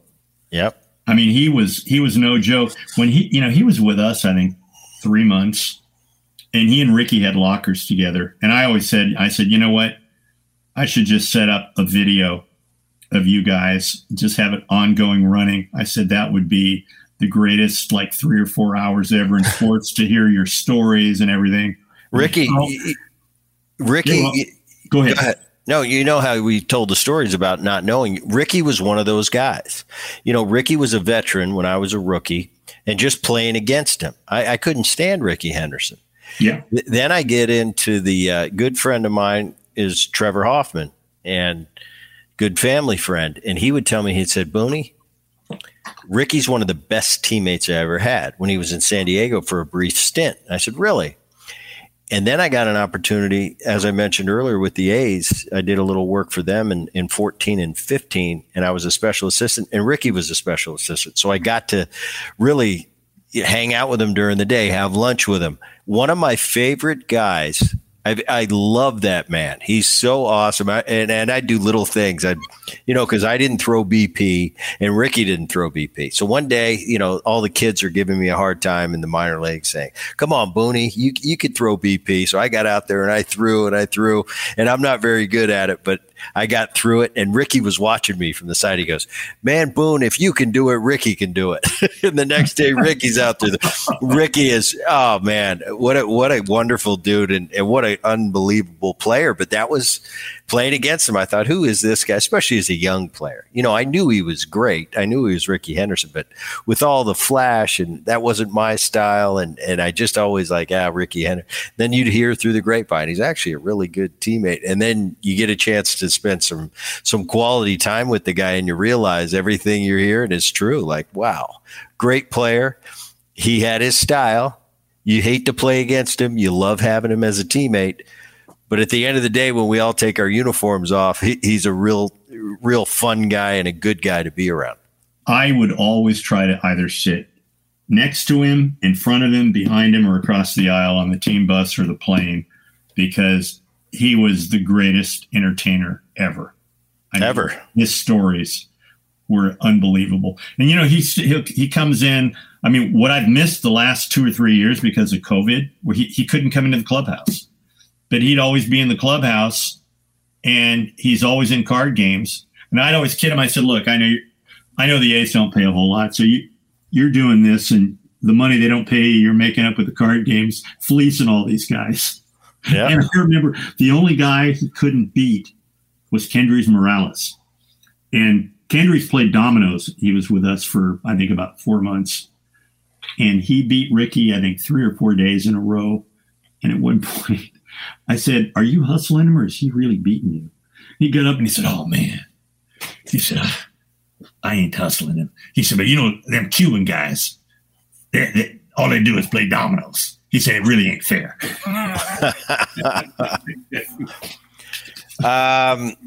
What did we come up with? I was a part of this. Well, I was in this era. Moneyball, the movie. I enjoyed it.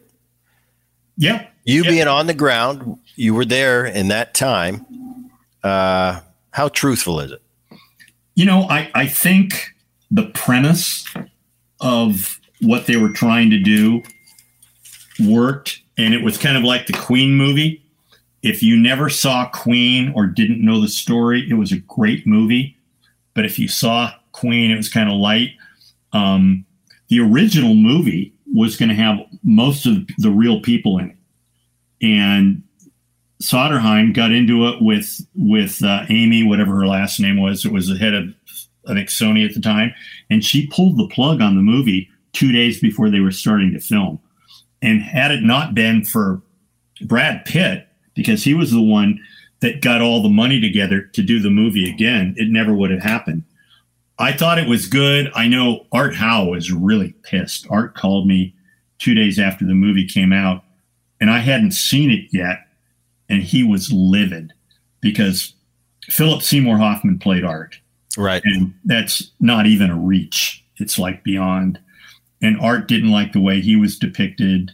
And I thought, Paul DePodesta they couldn't use his real name.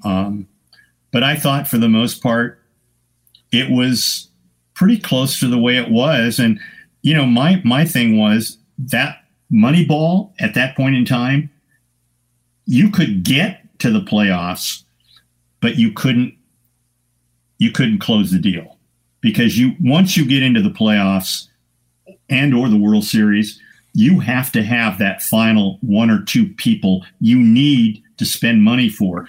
Nobody knows that more than you with Seattle. Yeah, you're right. Some teams are built for the 162 to qualify, but then there's teams that are built for that sprint, and they've got that weapon, those number ones that can beat you in a short series. I think the epitome of it was, I've seen a few throughout the years. One of the most impressive things I've ever seen, a one-man show. One of the most impressive things I've ever seen in sports is Bumgardner in the middle 2000s. Was it 14, 15, 16, somewhere in there? Oh, Kansas, against Kansas City. That postseason he had. Yeah. I've never seen anything like it. Not only did he pitch like every other day, it seemed like, but he came back on one or no days rest. And I remember Bochy put him in, and he'd already had an unbelievable postseason, like a .08 or .80 earned run. Well, don't quote me on it, but it was something ridiculous. And they bring him in, and I think Boch is bringing him in to get the lefty out. That sucker went 3 more innings. Yeah. And I went, he just pitched yesterday, and he pitched 3 days before that, 3 days before that. That was one of the most, and also the Schilling, Randy Johnson, Arizona 2001. That's what a short series team can do. Yeah. They can just throw those guys out after you. And if they're hot, good luck winning a short series against 2 dominant, aces. Well, you know what, too? That year that they won, we were up 2-0 going back to Oakland. And Yankee players were telling us before game 3, hey, good luck, you guys. What a great season you've had. You deserve to be where you are. And it wasn't like they were hustling us. They really thought, at that point, we were the better team. And we just kind of fell apart. And the Jeremy Giambi thing, mm-hmm. I felt bad for Jeremy. Looking back on it, he probably shouldn't have even been running then. And Jeter made a great play. When something like that happens, that's destiny. That's when you know you're going to win. And I thought we had a better team and we should have gone all the way. We didn't. The Yankees, because remember, that was 9/11. Mm-hmm. All the emotion and the way they kept winning those games. That Jeter home run on November 1st. And when they got back to Arizona, I think at a certain point, you just kind of run out of gas. You run out of momentum. And that's how many times does the best team, quote unquote, win in any sport? It's so hard. It's so hard. I'll give you an example. Last year, I do a show and we sit down going into the postseason, and we come up with the teams on in the American League and the National League. And we went down and we picked, hey, why should this team win? Obviously, and that's why this, baseball and sport in general is so fascinating, because as much experience as I've had in the game since I was born, that's all I've done is play baseball and be around baseball. So you'd think I would probably have a pretty good idea who's going to win. I don't know any better than anybody else, because I can break it down on paper, and with my experience and me watching teams for a long period of time, I can give you the reason why they should beat a given team. But if I knew for sure who was going to win, well, I'd just go to Vegas and sit in the sports book and not do anything else, because I knew so much. Last year we have a round table, and I forgot who the network was, but we're doing a show on postseason teams, who's going to win, who has the best chance. And they got down to, okay, out of everybody here, and it came to me and it said, in this group of teams, who has no chance to win the whole thing? And you know who I picked? Atlanta Braves. And as I watched that postseason go on and on, they caught lightning in a bottle. Yeah. And I thought, how wrong am I? Not only are they going to get to the World Series, the little telltale signs I've seen that a team that's gelling just right, they're probably going to win it. And they did. And I just laughed at myself from 3 weeks earlier being on this prediction show and saying, I could have picked any other team, but I picked the Braves as the only team that didn't have a chance. So that's how much I know. Yeah, well, that was the Giants in 2010. After Labor Day, I thought they have no chance to even get into the playoffs. Yeah. And they ended up winning it all. It's amazing. That's why it's so great. You just never, ever know. And anything can happen in a short series. Anything can happen. So you got two worlds. I mean, there's rock and roll world, which for me, I could talk sports all day and all night, but I always do that. The rock and roll stuff, that really intrigues me a lot. Rolling Stones. Give me that. How do you end up going on tour with the Stones? I mean, those are guys like a Michael Jackson, guys that are like fake. They're like caricatures. Like I'd never see them at the grocery store. I'd never see Michael Jackson at the grocery store. I don't think I would. No. Well, not unless you were in Hollywood. Yeah, but that would be bizarre to me. Yeah. It would be the same as seeing any of the Stones. Like, the Stones were kind of always like that. Right. But when I went out with them, it was 1972, and they were huge then, and I was just starting out as an accomplished rock photographer. But that being said, I thought my shit was so hot they'd want me to be on the tour with them. And I reached out 2 or 3 times, and there was just nothing. And finally, the last time I did, they said, "Look, we've got a tour photographer. We don't need anybody else." And so that's when I called up Joe Bergman, who was Jagger's Girl Friday, as British Vogue photo editor, Leo Lerman. And I used a British accent and said, just like with the 49ers, I said, "We've got this great new photographer, Michael Zagaris, and we'd like him to go on tour." And she said, "Well, I really appreciate that. But, we've got a tour photographer. His name is Ethan Russell. Anything you need, we can make his photos available to you." And I said, "No, love, we can't really take handouts now, can we?" So, "Well, maybe next time they tour, we can do a story on him." She goes, "Well, wait a minute. What's his name again?" She said, "I'll tell you what, we're opening the tour in Vancouver. If you can get him up there, he can shoot us up there. We'll take him on the plane back to San Francisco and then to Los Angeles. But that's all. You can do like 5 dates." And that's how I got on tour with him. And it was crazy because at that point in time, Robert Frank was with them. He was an artist, a filmmaker, a photographer. Robert had done all the pictures for the Exile on Main Street album cover. He was Swiss, but he was a street photographer and independent filmmaker. And he was making a movie that subsequently was called Cocksucker Blues. And it was that tour, but it was basically backstage stuff. And it was searingly honest to the point where, he had Keith and his sound guy shooting up. They were, getting it on with a high school girl on the plane that they'd picked up. I mean, all kinds of stuff that, if you're a hardcore Stones fan, you're like, wow. And so I got to be friends with his sound man. They had a guy named Freddie Sessler that was Keith's roadie. And Freddie always had a saddlebag. And on the front of the saddlebag, he had a plastic baggie with at least 3 or 4 ounces of blow. And in the back of the saddlebag, he had another baggie that had China White. At that point, I didn't even know what China White was. And he says, "China White, man, it's heroin." He says, "Look, man, you don't want to go up if you can't come down, right?" And there was so much coke. And then they had Phil Kaufman, who was kind of their bag man. And he always had a Halliburton where he had anywhere from $10,000 to $12,000 cash. where police showed up, or if we wanted to get into a restaurant that was crowded or closed, and the maitre d' would come out waving his arms. No, nobody else here. He just open the Halliburton and start whipping out $100 bills. And at a certain point they go, well, wait a minute. How many of there are you? Well, hold on.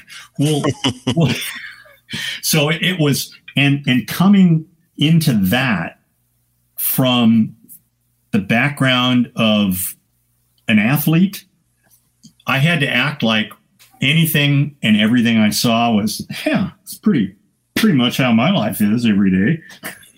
Right. And it was, my mind was blown. And I saw other excesses with other groups, not quite like that. Led Zeppelin was right up there, though. It was amazing. But it was also, in the context of the time, because the country was being torn apart by the riots, the war, the Vietnam protests,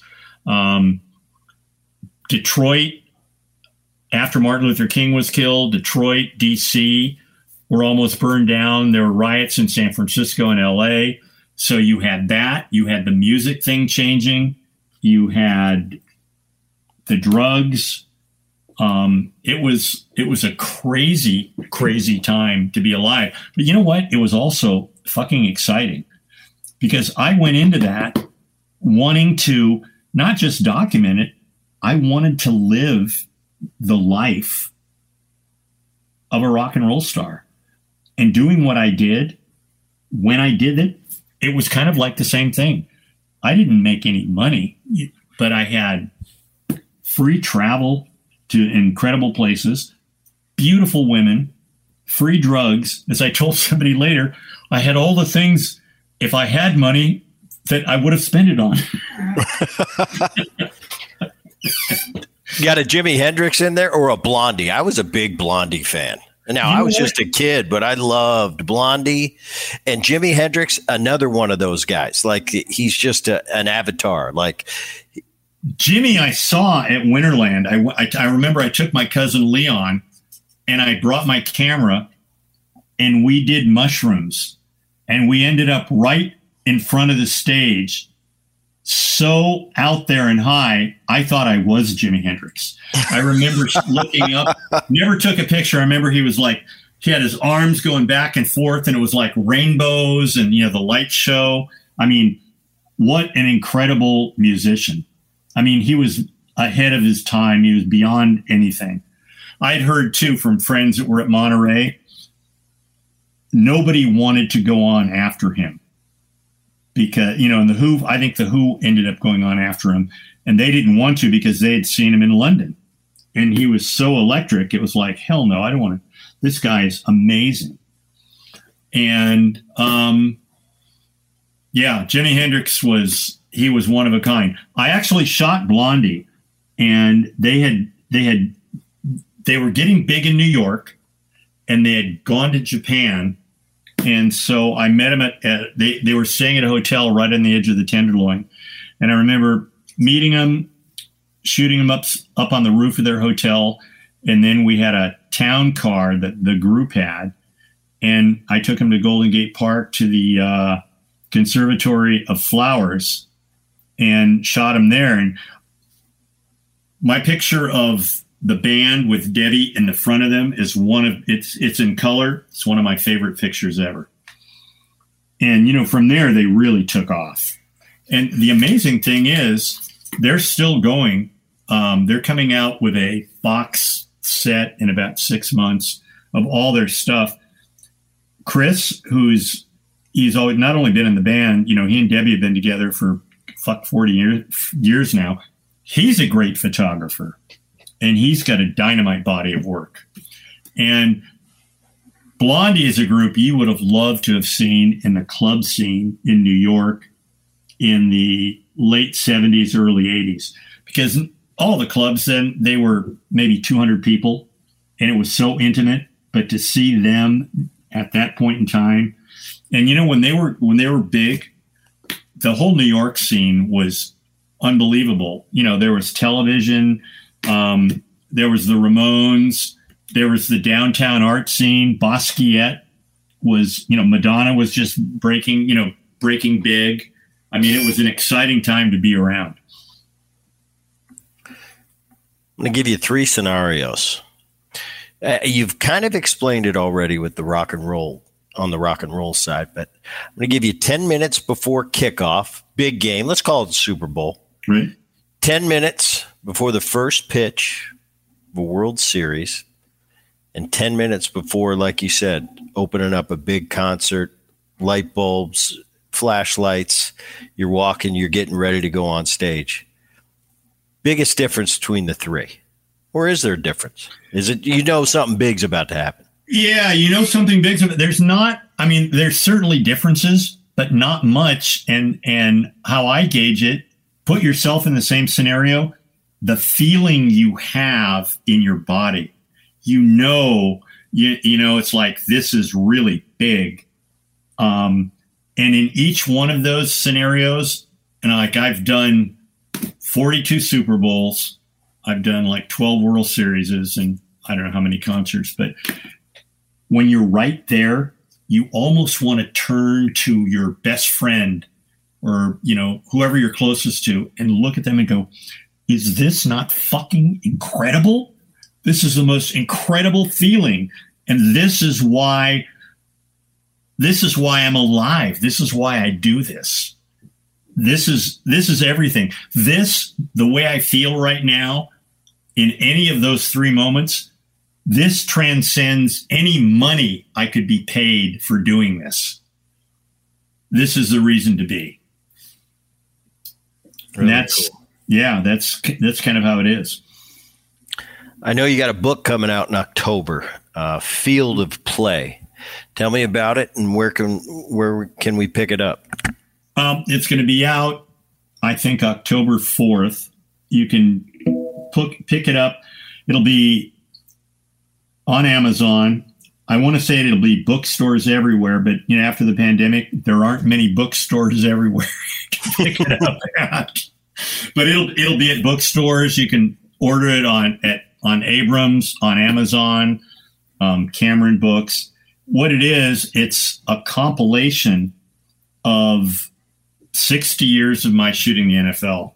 And a lot of it, and again, it's from a player's point of view. There's some great game action stuff, but there's also a lot of behind locker room stuff. There'll be some shots of some guys getting shot up. I'm not doing that to be exploitive or to be sensational. I want this to be a player's experience, and this is part of what they go through. There'll be bench shots. There'll also, like in the rock and roll book, there'll be some great stories. I had Steve Cassidy, who went along on a number of trips with me for the NFL, for Pro Magazine back in the 70s. Steve's a great writer. He was also, he was Madden's script writer for his radio stuff and ghosted a book for John. Very knowledgeable about football. We have a lot of very crazy, exciting stories. He writes much like Hunter Thompson wrote, and the book and the writing feels like that era. And it starts out with my stuff. You know, when I first shot the first few football pictures, I was 10 and 11 years old at College Pacific. And I've got things like that in there. I've got a lot of the stuff that I had when I had making my own credentials in the early 60s, both at Kezar Stadium and then when I was in school back in D.C., in Baltimore, and then stories of players. I've got a picture of Al Cowlings and OJ playing backgammon in the back of the plane on the way to Atlanta in December of '79, which was going to be OJ's last game ever. And I was shooting it for both the team, but for the NFL too. And they're playing backgammon and they're talking shit, and I'm taking pictures. And at one point, AC, who I think if people forget, AC and OJ they were friends from the time they were junior high school all the way through. AC was the guy that was driving the white Ford Bronco when the police were after him. So they're playing backgammon, and AC goes, "Hey, man, remember that time we ran into Jim Brown when we were kids and you told him you're going to break all your records?" And he goes, "Yeah." And I went, "Fuck yeah, I remember that." And AC looked up at me like, "What?" And Juice didn't even look up. He goes, "Z, you so full of shit." I said it was August 1962. I said the Browns had come in to play the 49ers for the last preseason game. I was in high school. My brother and I were at the game. I was waiting at the buses outside of Kezar Pavilion after the game to see if I could talk to him. Jim Brown comes out with Bobby Mitchell, blows everybody off. He cuts across the parking lot, and so we follow him, and they go into a donut shop right at the corner of Stanion and Frederick, and they're ordering 24 donuts to take on the plane going back to Cleveland. And there are these three kids. They looked like maybe junior high school, T-shirts, standing together, and one guy leans over to his friends and then takes about 2 steps over to his left, hits Jim Brown on the arm. Jim Brown kind of looks down and he goes, "Hey, man, someday I'm going to break all your records." And Jim Brown kind of looks at him and goes, "Huh, yeah." And AC looked up at me and goes, "Oh, shit." And Juice looked up and goes, "Fuck, man, you're everywhere." So about an hour later, I'm in the back of the plane in the galley talking to one of the flight attendants, and he comes up and he goes, "Z, how'd you know that was me?" I said, "Fuck, Juice, I'd forgotten that ever happened until you told the story." And it just all clicked. So I've got that picture and that story, and then the next page, I've got a full page shot of him walking alone in uniform in the tunnel with his head down, holding the ball from his last carry. And I mean, the book is filled with stuff like that. The catch, Carl Eller, you know, when the Raiders played the Vikings Super Bowl 11 in January of 1977. So I shoot that game. Fast forward to the 77 season. At the end of the 77 season, the Vikings and the Raiders play the last game of the season in Oakland. They're both not as good as they were, not going to the Super Bowl. The Vikings are getting old. Right before the half, Clarence Davis, they pinch Carl Eller in, and Clarence Davis sweeps in for like, I think, a 40-yard touchdown. So I'm on the 35, right on the edge of the Vikings bench. And the team, their defense is coming off the field, and their team photographer turns to me and he says, "Boy, our defense is getting old." And I said, "Old? They're fucking dinosaurs, man." And he looked at me really weird, kind of backed away. I thought, what? I turned around. Carl Eller is literally right against my arm. So I just put the camera up. I've got, with a wide angle lens, took a picture, and the next thing I knew, I was on the ground. Now, I knew there was no trap door there, and I hadn't felt anything, but he obviously just decked me. And, I jumped up and to defuse things, and I said, "Hey, big guy, did you hurt your hand?" And now he went fucking crazy. And Bob Lee, puts his arms around me, their backup quarterback, and swung me around and goes, "See, are you out of your fucking mind?"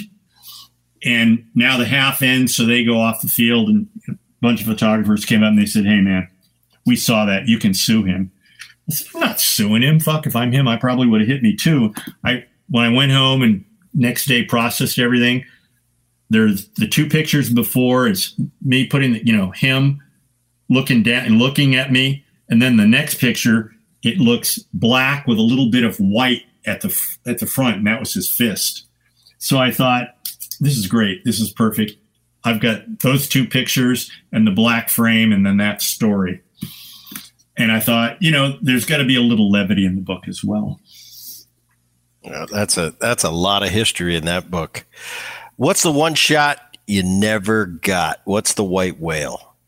Fuck. I wish there was just one shot I never got. Listen, there's probably a lot of shots I've never gotten. I remember I wanted to do, after the Ravens beat the Niners in the Super Bowl on that, the ball that Colin through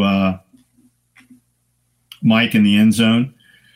I come into the locker room and it's like death. And I see our GM is literally lying on his stomach with his arms out on the stairs. And I wanted to take the picture, and our PR guy said, "No, don't." And I thought, fuck. If I wasn't working for the team, I would have said, fuck it. I would have taken it anyway. But then when you're with the team, there's some pictures you just can't take or you won't take. And people say, well, if you're a professional, you take the picture anyway. And I said, not necessarily. I said, I know Avedon shot his father in the bed when he was dying of cancer. And I said, and I'm not saying that's right or wrong. I said, each person has to decide. I saw somebody had a picture of Joey Giardello when he was a little kid holding his dog who had been run over.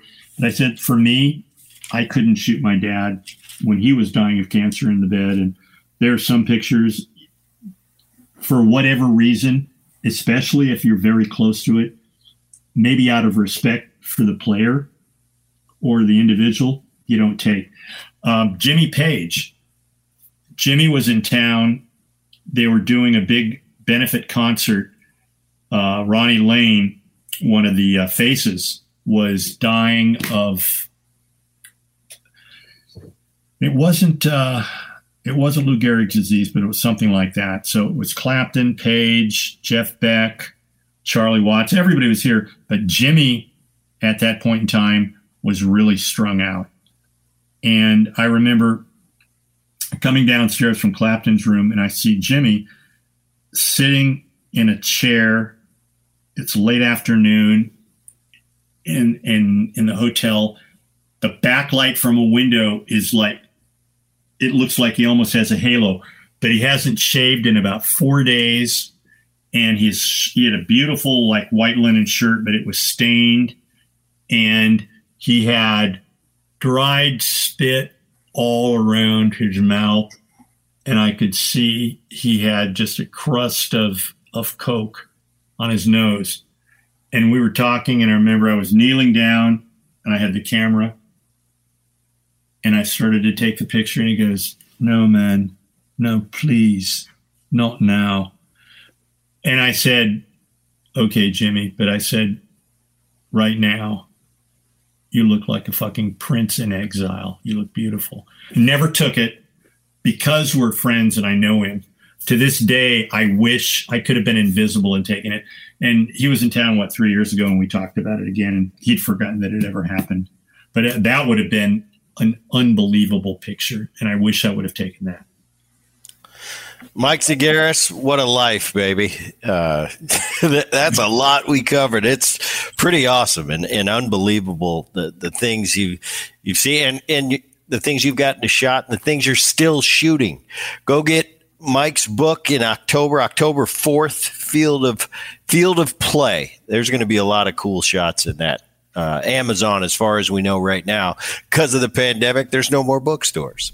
That's right. It's Mike. I appreciate you coming on. This was a lot of fun. This was Mooney, it's been really too cool. Long, man. I cannot wait to see you again. This was great catching up. And what we do each and every Boone podcast, at the end of the podcast, is we kick it back to the voice of the podcast, Dan Levy. Dano. Gentlemen, I guess, Michael, do you have a Michael Jordan story by any chance? You know what, Dan? You're going to have to go to Bill Smith for that. Yeah, the Bears, the Bulls, and the White Sox. It was a shot. It was a shot in the dark. That eclipse anything I could tell you. Mike, don't mind Dan. It was a shot in the dark. I don't know. He's a Chicago freak. Hey, you know what? I don't, but I have a picture of Jesus in Galilee. Not many people have seen. So you do have a picture of Michael Jordan. That's amazing. Wow, that was good. All right, well, thank you so much for coming on the podcast, sir. We really appreciate it. That was great. Yeah, you know what? It was a gas hanging with you guys. That's going to do it for the Brett Boone Podcast. My name is Dan Levy, the technical director, producer, voice of the Boone Podcast. EP, executive producer, Rich Herrera, digital. All gets uploaded by Liz Landry. Do us a favor, share the Boone Podcast. Neighbors and friends and all those that love sports, make sure you subscribe. Never miss an episode. And while you're at it, give us a 5-star rating and share your feelings about the podcast by leaving a review on whatever platform you listen to the show. For all of us here on the Boone Podcast, he is Brett Boone. You can find him on social media at TheBoone29. I'm Dan Levy, BASS On Air. That is Base On Air, all of my social medias. Thanks for listening. We'll do it again soon. Have a great one.